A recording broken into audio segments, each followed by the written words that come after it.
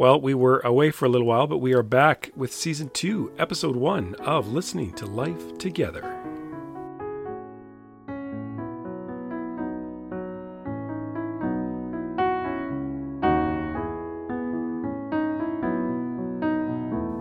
So it's been about a year between the last episode, which was the end of Season 1, and this episode, which I guess is somewhat arbitrarily entitled Season 2, Episode 1.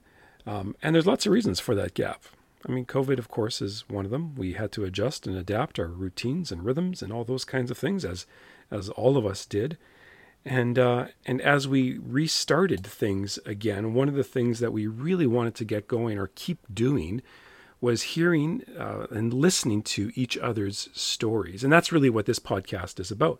It is born out of our small church in downtown Winnipeg called 188 Community Church. It's a fairly unique, diverse community that is made up of people from all sorts of different walks of life. And just as the scriptures are primarily told in story, because I have this suspicion that that's the way we best understand things is through story.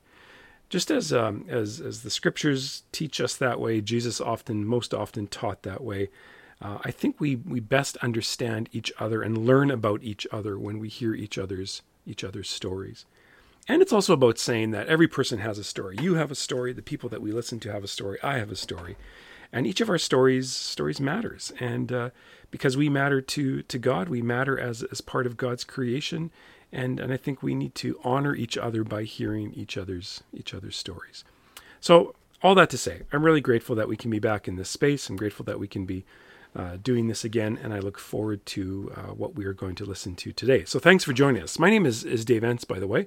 I'm the pastor of 188 Community Church, and it's great to be back with you. Today we're listening to Barb's story, and of course I won't give too much away here. I'll let Barb tell her own story.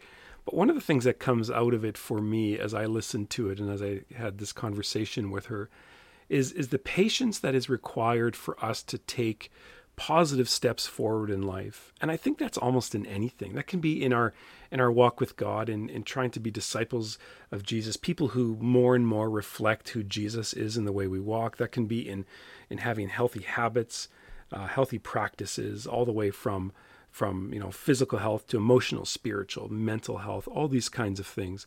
Barb has this story that reflects that great word for that we translate it as patience now, but the word is long suffering, right? That to be well, to make that journey that disentangles us from the things that hold us down. It's a journey of long suffering, and we need to be patient in it. And so I hope that you hear that as Barb tells her story. At the time of recording this, she is sober for about 130, 120 days, something like that. With the good news being that she continues to be sober even as we publish this.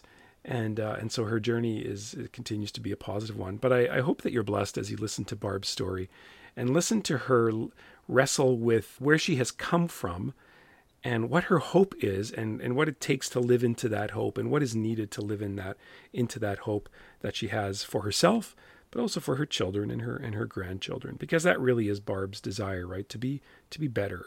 And I hope you'll hear that as you listen to this story today. I am sitting here with Barb, and Barb is a friend. We've been friends for a bunch of years, 5 years, give or take. Is it that long? Give or take, yeah. Yeah. It's good. And so, Barb, I'm excited to give you this opportunity to tell your story, recognizing that it's not necessarily like a pretty, always happy kind of story kind of thing, right? It's been a tough go, but I think it's important because I think the journey you've been on and the way you've grown and the way that God has worked in the midst of that is really significant. I'm probably gonna cry, but okay, I don't have any Kleenex, but we'll figure that out as we go.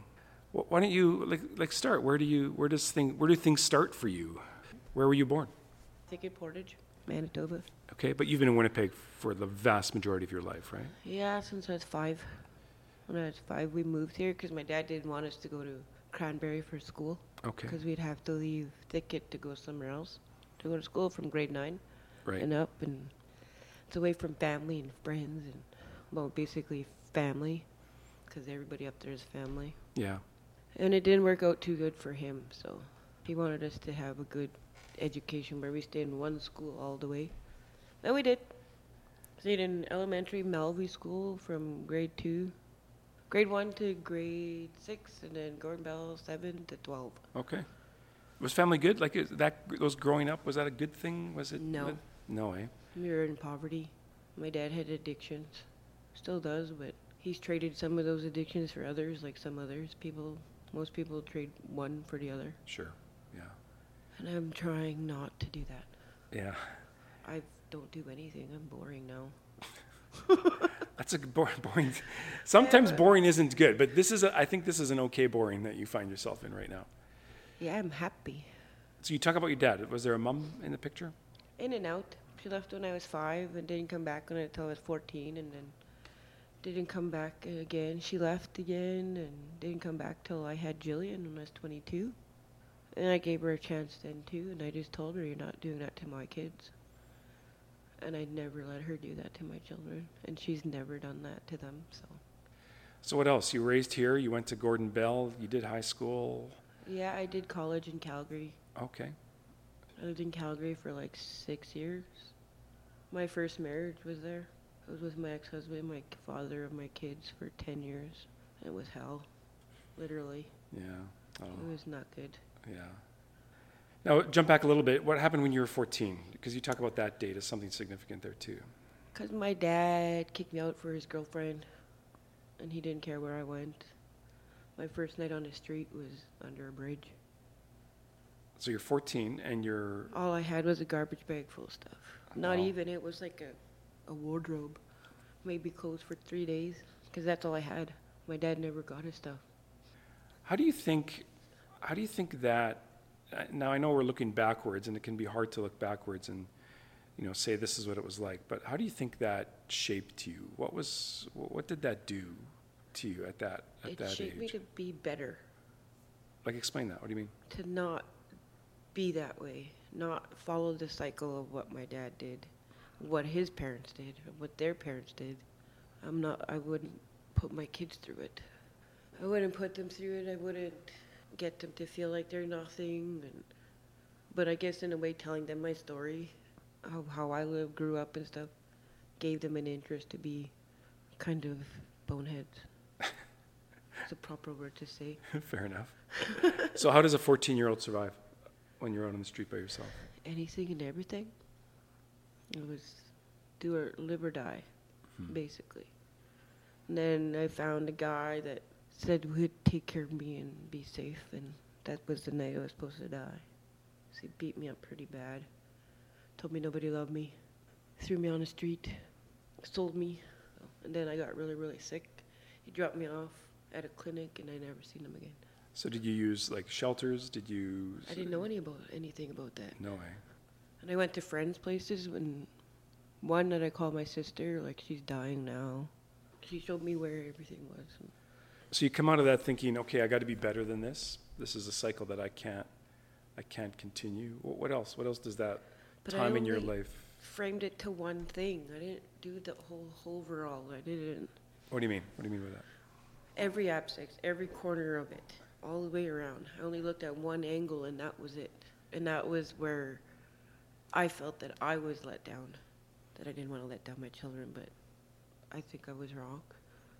I only sheltered them from what I thought they should not know, because I was still a drunk. I was still doing drugs, and I was still on pills. Yeah. But they never knew that. Till Jill was 15, she knew. They knew I smoked weed, but they never knew anything else. Right. So when did that start for you? The addiction side of things start for you? When I was 13, 14. So before you were out on the street already? Mm-hmm. Because I went to a friend's place once, and this was like exactly a week before my dad. Because I turned 14, and then like 3 days later, he kicked me out.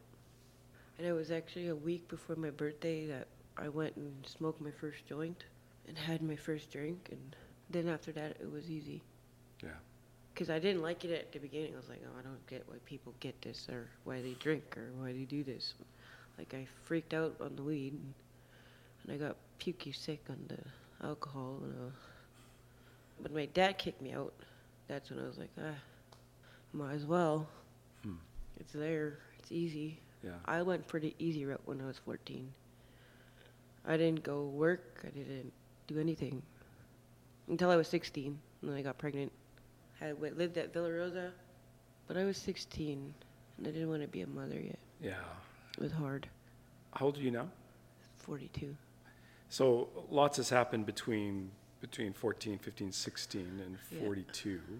I want to live life and whatever. And it's not where I plan and everything. I go where I feel like I need to be. I don't know if that makes any sense. Well, is there another way to explain that? Because that doesn't make any sense. No. I feel like if I have to go there, like when I look at someone on the bus and they look sad, Yeah. or if they're hungry and I have something, I give them. Like if there's something inside me saying, give it, then I do. Yeah. Interesting. Yeah. I know it is interesting because I never followed that before, my inner voice. To me, I say that's God speaking to me. Nice. Yeah. God's my inner voice. It's amazing when you follow that inner voice. I've never followed it before. I'm just thinking of both my marriages. I'm like, oh no. Didn't give me no signs about that. I think it did, but it just like bloop over my head. It went. One of the things that I think characterizes your journey is that you find importance, you find significance in community, right? Whether that be family or whether it be some kind of community. I mean, that's always been really important to you. You talk about your family a lot. I love my family. Yeah. And isn't it interesting that family there can be this love-hate thing with family, right? That of course you love your family, but family also at times gets us into like some incredible trouble. And like, so how have you, what has that been like in your life? Like, how have you navigated the ups and downs of family? When my grandparents were alive, our family got together every year. Every Christmas, right from Christmas to January 2nd. We were always together. Yeah. Then everybody went back to their lives and went home. And when my grandparents died, they tried to keep that alive, like everybody living in Thicket and going to Thicket and partying and everything, having the family thing, and all the cousins getting together and going skidooing and everything. When everybody started passing away and moving away, kind of just died. No one got together anymore. Now it's on Facebook, Merry Christmas. Yeah. And I'm like, me and my baby brother were talking about it the other day. We should bring back the tradition. So do you think it's detrimental? Like it's hurt the family not to get together? The family is hurt because when we get together, they always drink and then they cry and then they talk.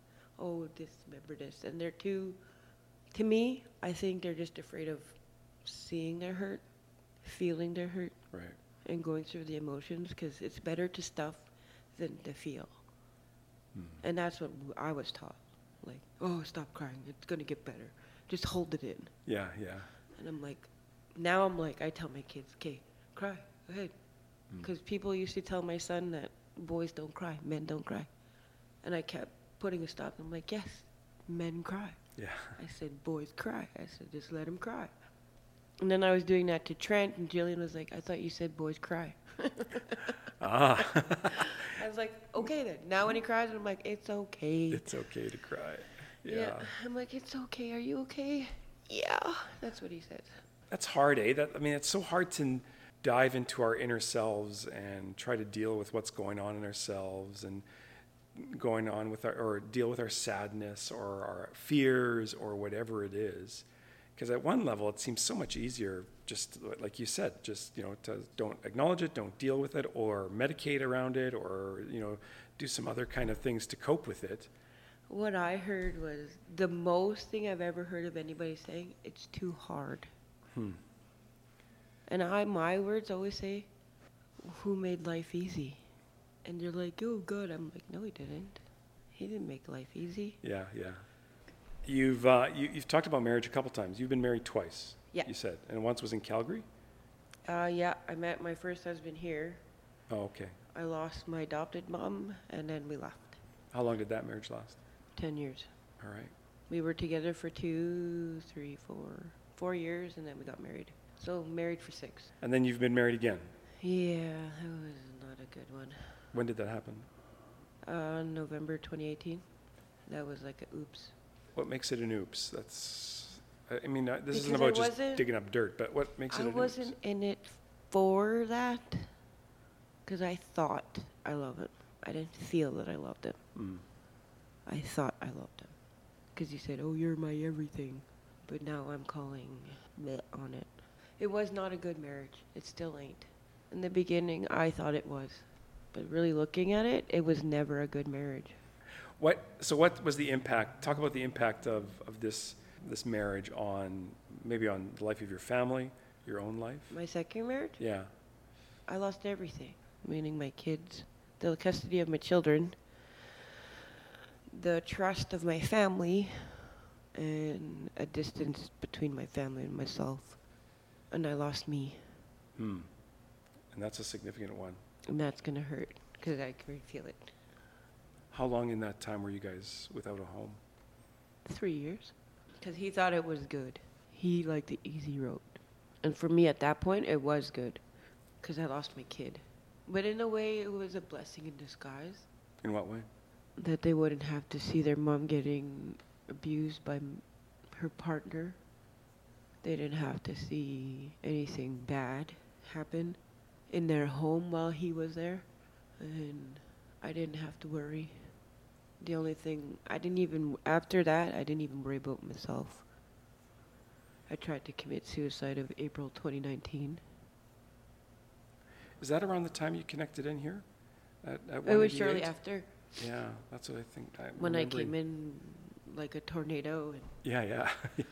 That's an accurate description, yeah. it was like anything you can pull out of a tornado is probably what I was. Yeah. You know, we talk about the impact that addictions and these kinds of things have on, like you've talked about, right? You lost your family, you lost custody of your kids, you lost a place to live. Like, what does falling into these patterns, how does that impact the relationship with yourself? Because I'm intrigued by your comment that I lost myself. Like, what does that mean? I lost where I wanted to go in life, where I wanted to be, who I wanted to be. I just lost me. And I didn't care. When I lost myself, I didn't care. Mm. I was like, oh well, no one cares. Well, I won't. But now I'm 100 and something days sober. Yeah, and that's the beautiful thing about your story, right? Now you're about a third of a year sober, and what has changed? Like, what's changed? Everything. I've never been sober in my life. Really, eh? Never So been you sober can't since remember I a was 14. time you can't remember a time in which you were sober. Yeah, I can tell people I never drank for 4 years, but I was still dabbling in pills and Right. coke and other stuff. But this, I'm even off depression pills. Like, That's awesome. I'm not taking nothing. So what's been That's why I'm important? so crazy. What's been important for that? How did you Me. get to this? I'm important. Yeah. I didn't do it for anybody. I didn't do it for somebody else. I didn't do it for that person. Nobody. I had to do it for me. Because when I did it for other people, I hid behind a closet and said, yeah, I'm not doing nothing, no. Yeah. But I was really doing something behind closed doors. But now, I did it for me. So having people who cared about you, that was been an important part of getting sober? You know, the one person that made a big impact in my life, he died. Hmm. Harry. He saved my life. Oh. He's the one that got me to realize that there's more importance out there than a drink. Yeah. It still hurts. Because I remember the last words he said to me. He goes, what are you back out here for? Hmm. You got out. Go back. And he goes, I'm not being mean or anything. He goes, I'm being a friend. Yeah. And just before I heard about his death, I was going to go tell him thank you. Because his words saved me. And they really did.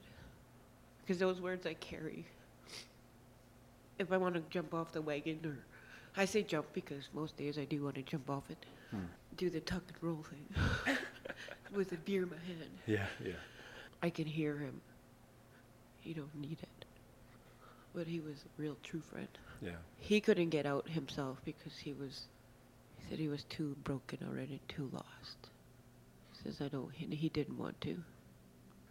So what has, I know you've said everything changed since you've been sober, but talk about like the relationship with your kids. How has that It's gotten changed? stronger, really strong.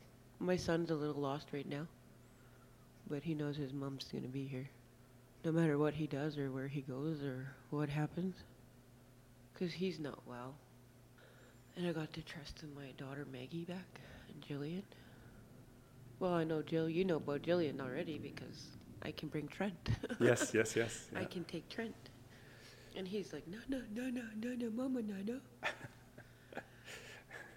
So, like, it's interesting, if you think about where we started, and you talked about yourself as a 14-year-old out on the street and recognizing that I have to be better than this, and then you have this long, whatever it is, 30-year journey that takes you in a lot of different directions, and now finding yourself sober, and it's almost like you're in this space now where you can.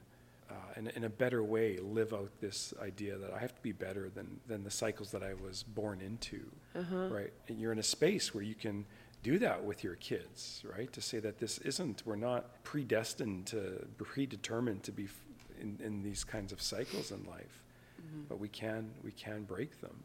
Every day I see I look at people and I'm wondering what goes through their head, or when they look at homeless people. And my daughter, she goes, well, they had the choice. I'm like, some people don't have the choice. Ah, yeah. I'm like, they don't have the choice sometimes. He goes, oh, but they want it. They're going to want it. And I'm like, yeah, that's one point. But going through those steps is another word, another dimension, another way to go. Yeah. I said, and some people are scared to open that door. Some people are scared to open that door and go through it and live through it and see what's on the other side of that rainbow. But one of the things I think that's so powerful about your story, Barb, is it helps us to see that breaking cycles and, to use your language, doing better, it's not easy. It's hard. And for everybody who can sit back and say, well, why doesn't that person just choose something different? They have a choice. Why don't they just choose? It's a pretty complicated environment out of which these patterns emerge. Again, I think of this timeline you've given us, right? Kicked out at 14, I've got to do better. 30 years later, you're finally here where you're thinking, I think I'm now able to do it at a point where I can do better. But that's a long journey in between. it's tiring. Yeah. But it's a good tired, I think. Yeah. Because I've accomplished so much. And a lot of people think, why didn't you leave everything behind, like the street, and move out of the area? And I'm like, why? Like, if I did it here, then I know I can make it anywhere. Like, I can sit in MSP or Salome and just like, wow, I was there. And a lot of people see me and they're like, oh, you do stuff behind closed doors. I'm like, no, nothing at all. I've never been sober, not like this. Like 100+ days. Yeah, which is so exciting. That's so good. And everyone was, oh, why are you counting the days? I said, because every day counts. Yeah. It does. It counts. Whether it's a good day or a bad day, it still counts. I gave up pop for 30 days. That's a lie. It was 28 days. It was 28 days. Because I got sick and I needed a ginger ale. And I was like, this is roots. It's not pop, my daughter. It's pop. It bubbles. Ginger ale is basically a medicinal drink anyway. So you're all fine. Now, you and I have talked about this before, but maybe for the sake of what we're doing here, where has your journey with God fit into all this? He's a big part of it. Was God part of your growing up life? Was that? I grew up Catholic. Okay. We basically lived in the church. Oh, interesting. We went to church like was it Friday, Saturday, Sunday evening? Sunday was all day. Yeah. Like morning, evening. And it just seemed, I don't know, pushed on us. Well, I felt like it was pushed on me. I didn't understand God the way I do, like in this past year. Well, what's changed? I believe in Him more. I trust Him more. And I had to. And where along this journey have you experienced, where would you say you've experienced a connection with God? In the past year, every day, there was something that tells me to be better and pray more. And I do. Before I used to play once in a while, read my Bible once in a while. Yeah. But now I have it on my phone, so I just sit there and listen. I read my daily devotion. Because I thought for the longest time that he wasn't listening. He wasn't giving me that hope. I was just getting it in a different way. Like when I come to this church here and you talk about it, I'm thinking about stuff before that and I'm like, okay, there's my answer. Neat. Whatever you talk about. Yeah. I'm like, cool. Yeah, that is cool. Yeah. And it's stuff that I needed to hear. When I ask for help, they say, it's like he sent me someone to help with a similar story or something that I understand about that person. I want to help someone that doesn't understand God. I don't want to force it down their throat or anything, but I want to show them that he does work in a mysterious way. Yeah. And it really is true. I want to be a better me for others. That's a big part of it, right? To work out of a healthy you. And often it's the irony that we run into that we think I have to help and neglect myself, but to find some sense of I got to work out of a healthy me, and it actually helps other people when I myself am healthy. And so it's really important. And I think I'm seeing that too. I'm seeing that in you too. The way you interact with your kids, you care for your grandchild. It comes out of a healthy you. I love Trent so much. And that's really important. It's a really important thing. It's been neat to watch that. Painful, because it has been a painful journey, as you've said, but it's been really neat to watch it. And it is true what people say.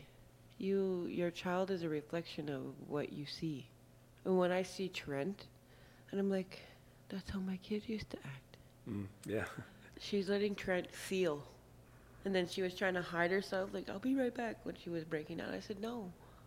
I said, let him see you. I said, that was my problem when you guys were growing up because I never let you see me break down. And that was true. And when you said you have to let them see you break down, you got to let them see the hardship that you go through. And that's what got me to start saying that. Nice. I said, let him see you break down so he understands that it's okay. Right. And she was like, yeah, okay. And then she'd give him a hug. And he was like, oh, mama, mama. Like he would be blubbering with her. Yeah. And I'm like, that's what a parenting is about. Yeah. It's like you being there for each other.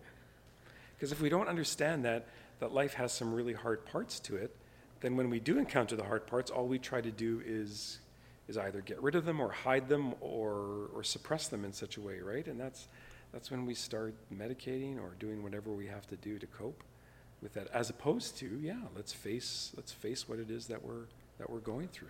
I don't remember really the first 2 years I was on the street. That's how medicated I was. Yeah, that's a little scary. I woke up once and I was in the middle of Higgins and Maine, like literally. Like literally in the middle of the street. Yeah. Oof. And when I came to, the car was going beep, and I was like, what the hell would you know? I'm standing and I look around. Oh, I'm in the middle of the street. Oh my God. Yeah.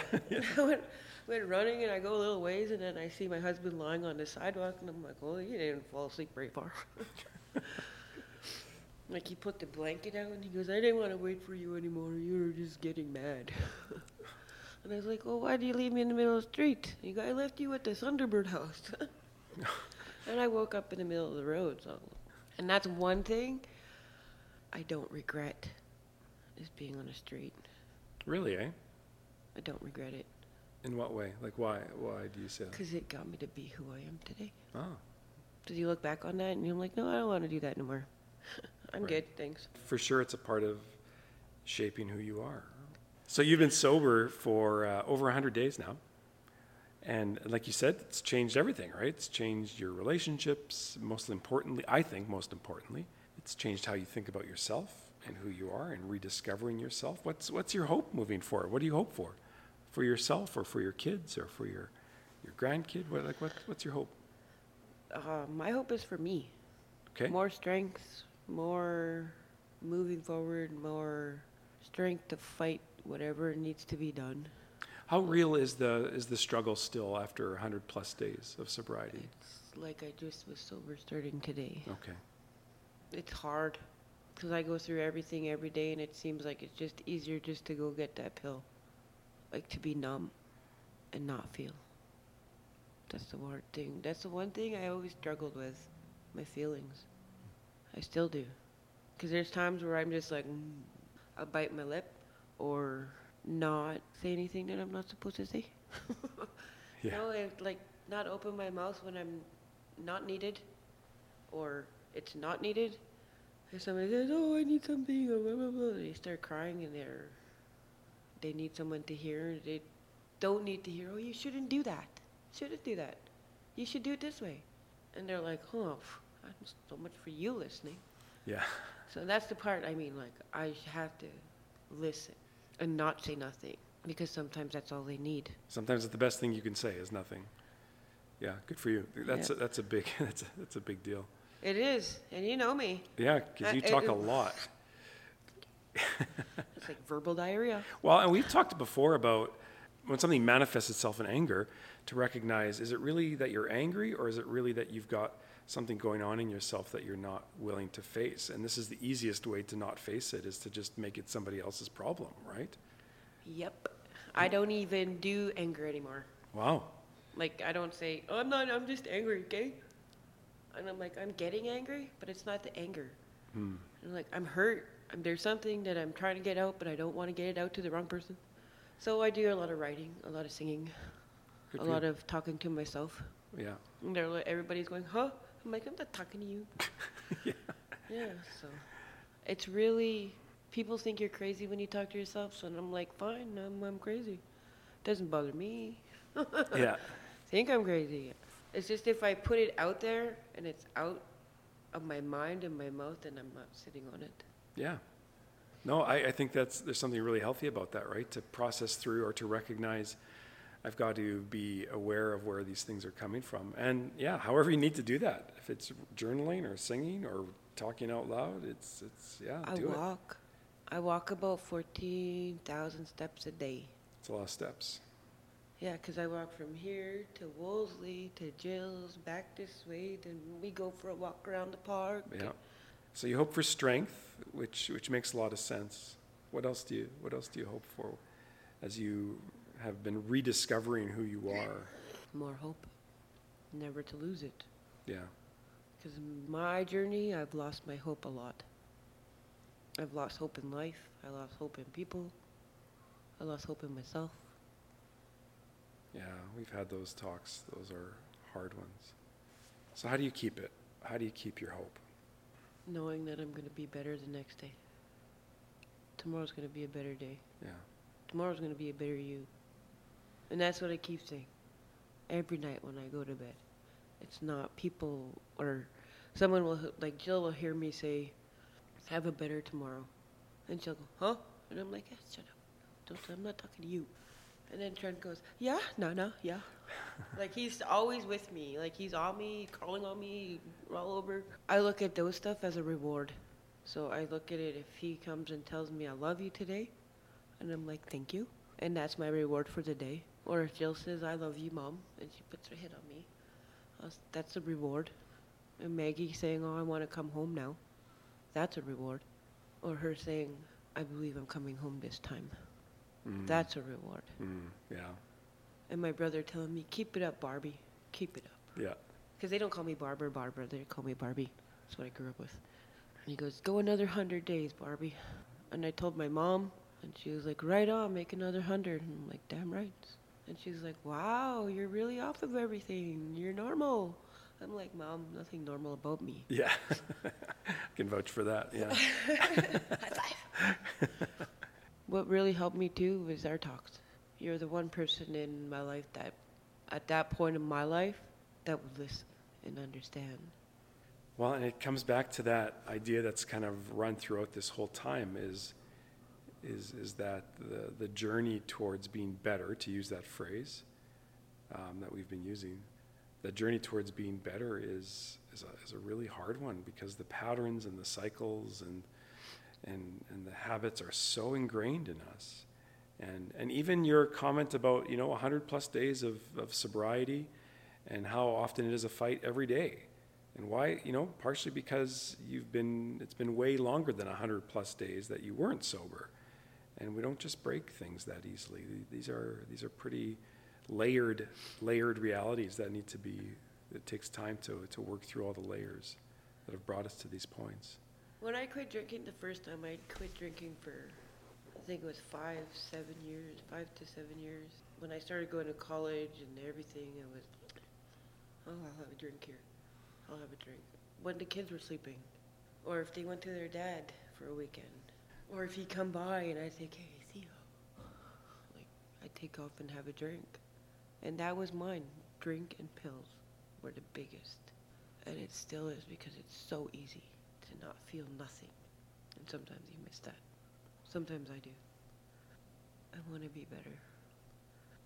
So the hope for more strength is a good one. And every day I get a little more hope. Yeah. And a little more strength. And I keep filling the cup. Awesome. And That's I wake good. up every day glad that I'm alive. Barb, this is a really good story. I really appreciate you sharing this with all of us who are listening. I think what you've done for us here is you've given us a really powerful image of the kind of work and the kind of support and the kind of faith that is needed in order to break through some of the things that have been part of your life, the lives that were before you, and the work that it takes. So I'm really appreciative of that. Thank you. Thanks for sharing. This is great. And we always, of course, I know that our journey together won't end. No, you're not getting rid of me this. Yeah, It's not no, that I know. easy. I know. That's okay. I know where you work. Yeah. All right. Thanks a lot, Barb. Yes. Thanks for taking time to listen to this episode of Listening to Life Together. My hope is that we'll be more regular in getting episodes out over the next little while, as it's something that we love doing. Love hearing each other's stories. And this is also 10 years that we've been in existence as a church community. And so we're hoping to do some special things with that. If you would like more information about who we are, who 188 Community Church is, and what we're about, I'd love to chat with you about that. You can email me at dave@188.org. That's DAVE at ONE88.org. Would love to chat with you about what's going on and where opportunities to get involved, to serve, all those sorts of things. It's a pretty, well, I mean, I know I'm biased, but it's a pretty unique, pretty lovely community. And I'd love to have you check it out in whatever way that might look for you. So thanks again for being with us. God bless you as you go into whatever it is that lies ahead of you. And I pray that this story was a blessing and that you'll be encouraged as you go about your own journey. So thanks for listening. Have a good day.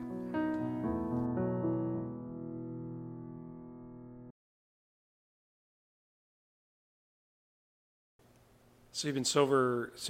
You've been sober. Yes, I have sober. I wish I was sober right now.